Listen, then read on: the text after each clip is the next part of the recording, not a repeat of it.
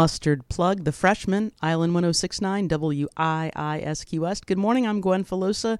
It's Too Early, that's the name of the show. We're broadcasting right off Duval Street in beautiful downtown Key West, Florida. I'm super excited to have my guest this morning. She's an internationally known hurricane expert. She teaches at the University of South Florida. We're going to talk a lot about severe weather. Jennifer Collins, good morning. Good morning. How are you? I'm good. Thanks for doing the show. Now, is it too early for you? You're a teacher, right? You're not. You're always up. You're always awake. I get up at 6 a.m. I'm good. Okay. You never know. But I'm so excited to talk to you about your work. Now, as a hurricane expert and researcher, you've co-written books, you've co-edited books. What is your would you say? What is your favorite thing about this subject? What inspires you to first of all get involved with it and stick with it? Mm-hmm. Well, probably what inspired me originally was when I was a kid. I grew up in the United Kingdom, and there was a great storm that came through in 1987, actually on my birthday, and many people consider it a hurricane of 87, but it actually wasn't a hurricane of tropical origin. It came from the polar regions, but it happened to have hurricane force winds, and it kind of ruined my birthday party, and I was just really interested in this event. And then I managed to make my way over to Florida, which was like the obvious place to be to study hurricanes, and certainly in the last 10 years or so, there's been ample opportunity to do various studies. I study various aspects of the hurricanes. I'm interested in the physical aspects, like why we might have active or inactive hurricane seasons. And I'm also really interested in the social aspects of hurricanes these days, particularly looking at social connections and how that impacts people's decisions to evacuate or not. And we just had this monster storm, Hurricane Ida, which has just left a huge part of the United States with problems, no electricity in New Orleans, and flooding everywhere. And it's when you study a storm like that, what exactly are you looking for? Are you looking at the pattern or the strength, or trying to figure out where it's coming from? You know, when you look at an individual storm, there's so many interesting aspects of the storm. I mean, obviously to the population, it's devastating. I mean, this area hadn't even recovered. A lot of them impacted from Hurricane Laura in the year before, in 2020. So obviously, there's the destruction aspect of it, but there's so many other interesting aspects of it in terms of, how a hurricane, when it makes landfall, whether it decays slowly or rapidly, was there rapid intensification before a hurricane made landfall? That makes things a little bit harder to predict when storms drop pressure very quickly and intensify. There's so many different aspects to look at. And then obviously the social aspect of, the evacuation, how could people evacuate? Did they want to evacuate? And did they have the resources to be able to evacuate? Definitely lots of aspects for researchers to study. Now, you've been a USF faculty member since 2005. That was a horrible year for Florida with, I believe, Charlie, and you were here for that, correct? You were. Well, no, actually, I was excited to move to Florida in 2005 because Charlie, Ivan, Francis, and Jean, they all occurred in 2004. Oh, sorry. So I saw that activity, and that was exciting for me. I had ideas to do research. And then when I moved in 2005, really for the next 10 years as a hurricane researcher, it was a little bit boring, actually. There was not as many landfalls that compared to that 2004 season. And then, when Matthew came in 2016 and kind of impacted the East Coast, although it kind of brushed along the coastline, that kind of provided an opportunity. People were evacuating from the East Coast towards the West Coast, and that actually provided some opportunity to do a study that I wanted to do for about 10 years since I moved here, and that was to look at, how and why people are evacuating and why people are staying put. So, in the last few several seasons. We've had a lot of activity. I mean, last season in 2020 was ridiculous with Mm-hmm. 30 named storms, 14 hurricanes, 7 major hurricanes. I mean, the climatology, we normally look at 14 in the most recent climatological period. We're looking at an average of 14 named storms, 7 hurricanes, and just 3 major hurricanes. So last year was crazy, and particularly last year we look at the October November period as particularly active too, with the active late season in the Caribbean. So, in 2021 right now, we've got so much activity and we're not even at the peak of the season yet. So, yeah, I mean, I would particularly watch out for that October period being potentially being active. So, yeah, this season's set to be another active season, one to watch out for sure. And thank you for gently correcting me.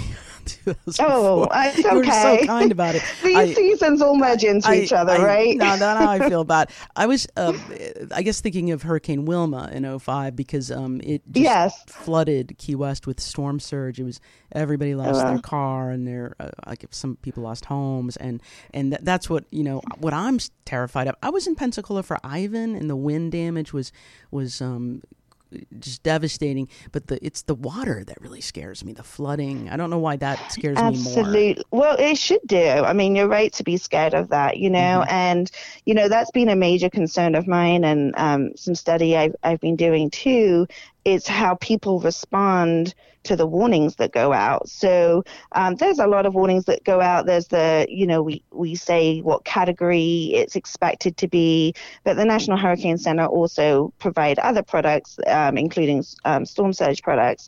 But people do focus on that category, and that's a concern because the Saffir-Simpson hurricane wind scale is simply that. It's a wind scale. And so it's not taking into account all those other factors, such as the potential for flooding. So, people will, for instance, when we had Hurricane Florence a few years ago, it was a major hurricane coming towards them in the Carolinas, and then it started weakening, and people had already evacuated, but when they heard it started weakening, they started coming back. And those who hadn't evacuated many of them decided not to. And then, it made landfall, I think, as a Cat 1, but it caused a huge amount of flooding. And so people just pay over attention, I think, to the category number, and sometimes make their decisions off that and not considering all those factors like you mentioned, like the flooding. And so that really is a huge concern. And I was in New Orleans for Hurricane Katrina. I worked at a newspaper there, and that storm, obviously the levee failures in New Orleans caused catastrophic damage. But it was still a monster storm. My memory, I'm going to say something wrong again. Didn't it kind of get stronger? Like it wasn't. Like it veered. Like we can predict things, but we can't always say where they're going to hit, right? Well, I think what's become better in more recent years is the track forecast. Mm-hmm. I think generally those have got quite a lot better in recent years, but it's the intensity that I feel is still kind of lacking a little bit more than the track forecast. But even though it's lacking, I still think forecasters have been doing a great job at with that. But the problem is these storms, like I said, they could just rapidly intensify. And when they just rapidly intensify, I mean, Wilma, you mentioned Wilma earlier. I mean, Wilma dropped almost 100 millibars of pressure in just 24 hours. So that's a huge amount of pressure drop and a huge amount of intensification. So it's which I still think is a little bit hard to actually predict, But I mean, if you see a hurricane coming towards you, I mean, I just think you should always prepare for the worst, it's a bad right? sign. It's a bad sign. And I'm amazed at how forecaster, National Weather Service, National Hurricane Center, I'm leaving somebody out, they can really predict that path and the cone. Yeah, they do a great job. They really do. So a lot of kudos to them. I mean, I really think with their expertise, they do save a lot of lives with the warnings they put out. But yeah, so we've had several active hurricane seasons. Like I said, I'd always prepare for the worst if you have something coming towards you. But even in those less active hurricane seasons, we've even seen it only takes one.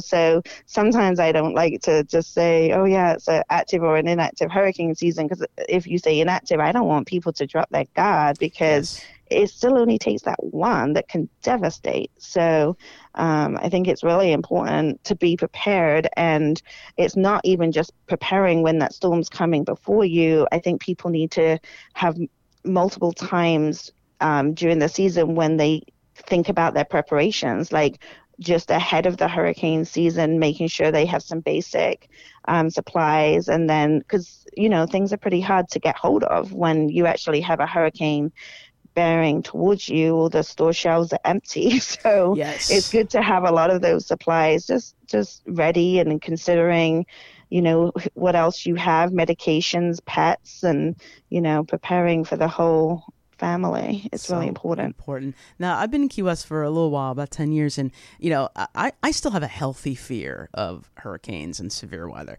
But we always hear these, there's this, I think, hopefully a small contingent of people that are like, oh, nothing's going to happen, but we don't know that, right? I mean, there could be a tornado or some weird, Yeah, you get lots of additional effects from the hurricanes. Several hurricanes spawn tornadoes when they make landfall, and then you have those other hazards that we mentioned: intense rainfall, flooding, and like you said, some people have a healthy fear, but unfortunately, some people, they've lived through multiple scenarios. Like when Irma came through in 2017, she potentially, like, I'm in the Tampa Bay area, she could potentially have caused much devastation to this area if she had come at a higher intensity with more flooding here. And so a lot of people didn't evacuate, and they survived it. They may have had a power cut or not. But the problem is, when they do survive some of those storms, there is going to be a big one again to Tampa Bay at some point. And, when people don't evacuate because they feel like they've been okay for the most recent ones, that's going to put them at risk eventually. So you definitely need to heed the warnings. When you're told to get out, you really do need to get out. And if you're not told to get out, at the same token, it's best to keep those roads and that clear for the ones who can get out. And something interesting with our Hurricane Irma study, actually, is when we interviewed some of those people who didn't evacuate, they actually told me that they wanted to evacuate, but they were concerned because they'd seen on the media that the roads were really congested. And yeah, there were certainly many times of the day when the road was congested. But I actually left about 3 o'clock in the morning one morning, and the road was empty. It was a clear shot out of Florida. There was no congestion whatsoever. So I would just, say keep an eye on Google Maps. Don't always try and evacuate when everyone else is evacuating. But there can be opportunity to evacuate, and do it before it's too late. So correct. And as we both know, that so many people can't afford to really evacuate or have a place to go. And exactly, that's definitely a concern. But there are shelters open. There's special needs shelters, and I believe you need to register ahead of time if you need special needs. So definitely people should look into that. Yeah, check it out. Yeah, and there is some transportation provided up to a certain point, because when officials deem it unsafe for their employees, then it's going to be difficult. So again, make sure you plan ahead so that you can get to those shelters. Well, we're out of time, but we got to get you back on the show. We're going to keep bugging you because you just amazing information. And well, thank you. You know, thanks for all the work you do. I think it's super important to let people know what's going on. And Jennifer Collins, thanks for coming on, and I wish you continued success. And we'll talk. Thank you. We'll talk later. Take Have care. a nice day, and everyone stay safe. Thank you. Right. Bye. Bye-bye. And thank you for tuning in this morning to It's Too Early. I'm here weekdays at 8:15 with all kinds of different guests. And we're going to play a song, and then I'm going to come back with your news and headlines. This is Marshmello with You, Island 106.9. Stick around.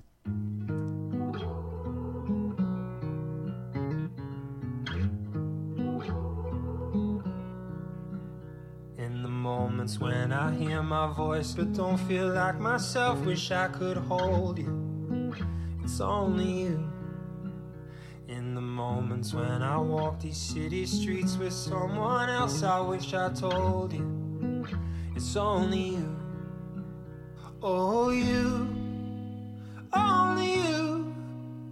When the night is over, out of all the places I could choose, I go to you. Only you. Feel you just below the surface.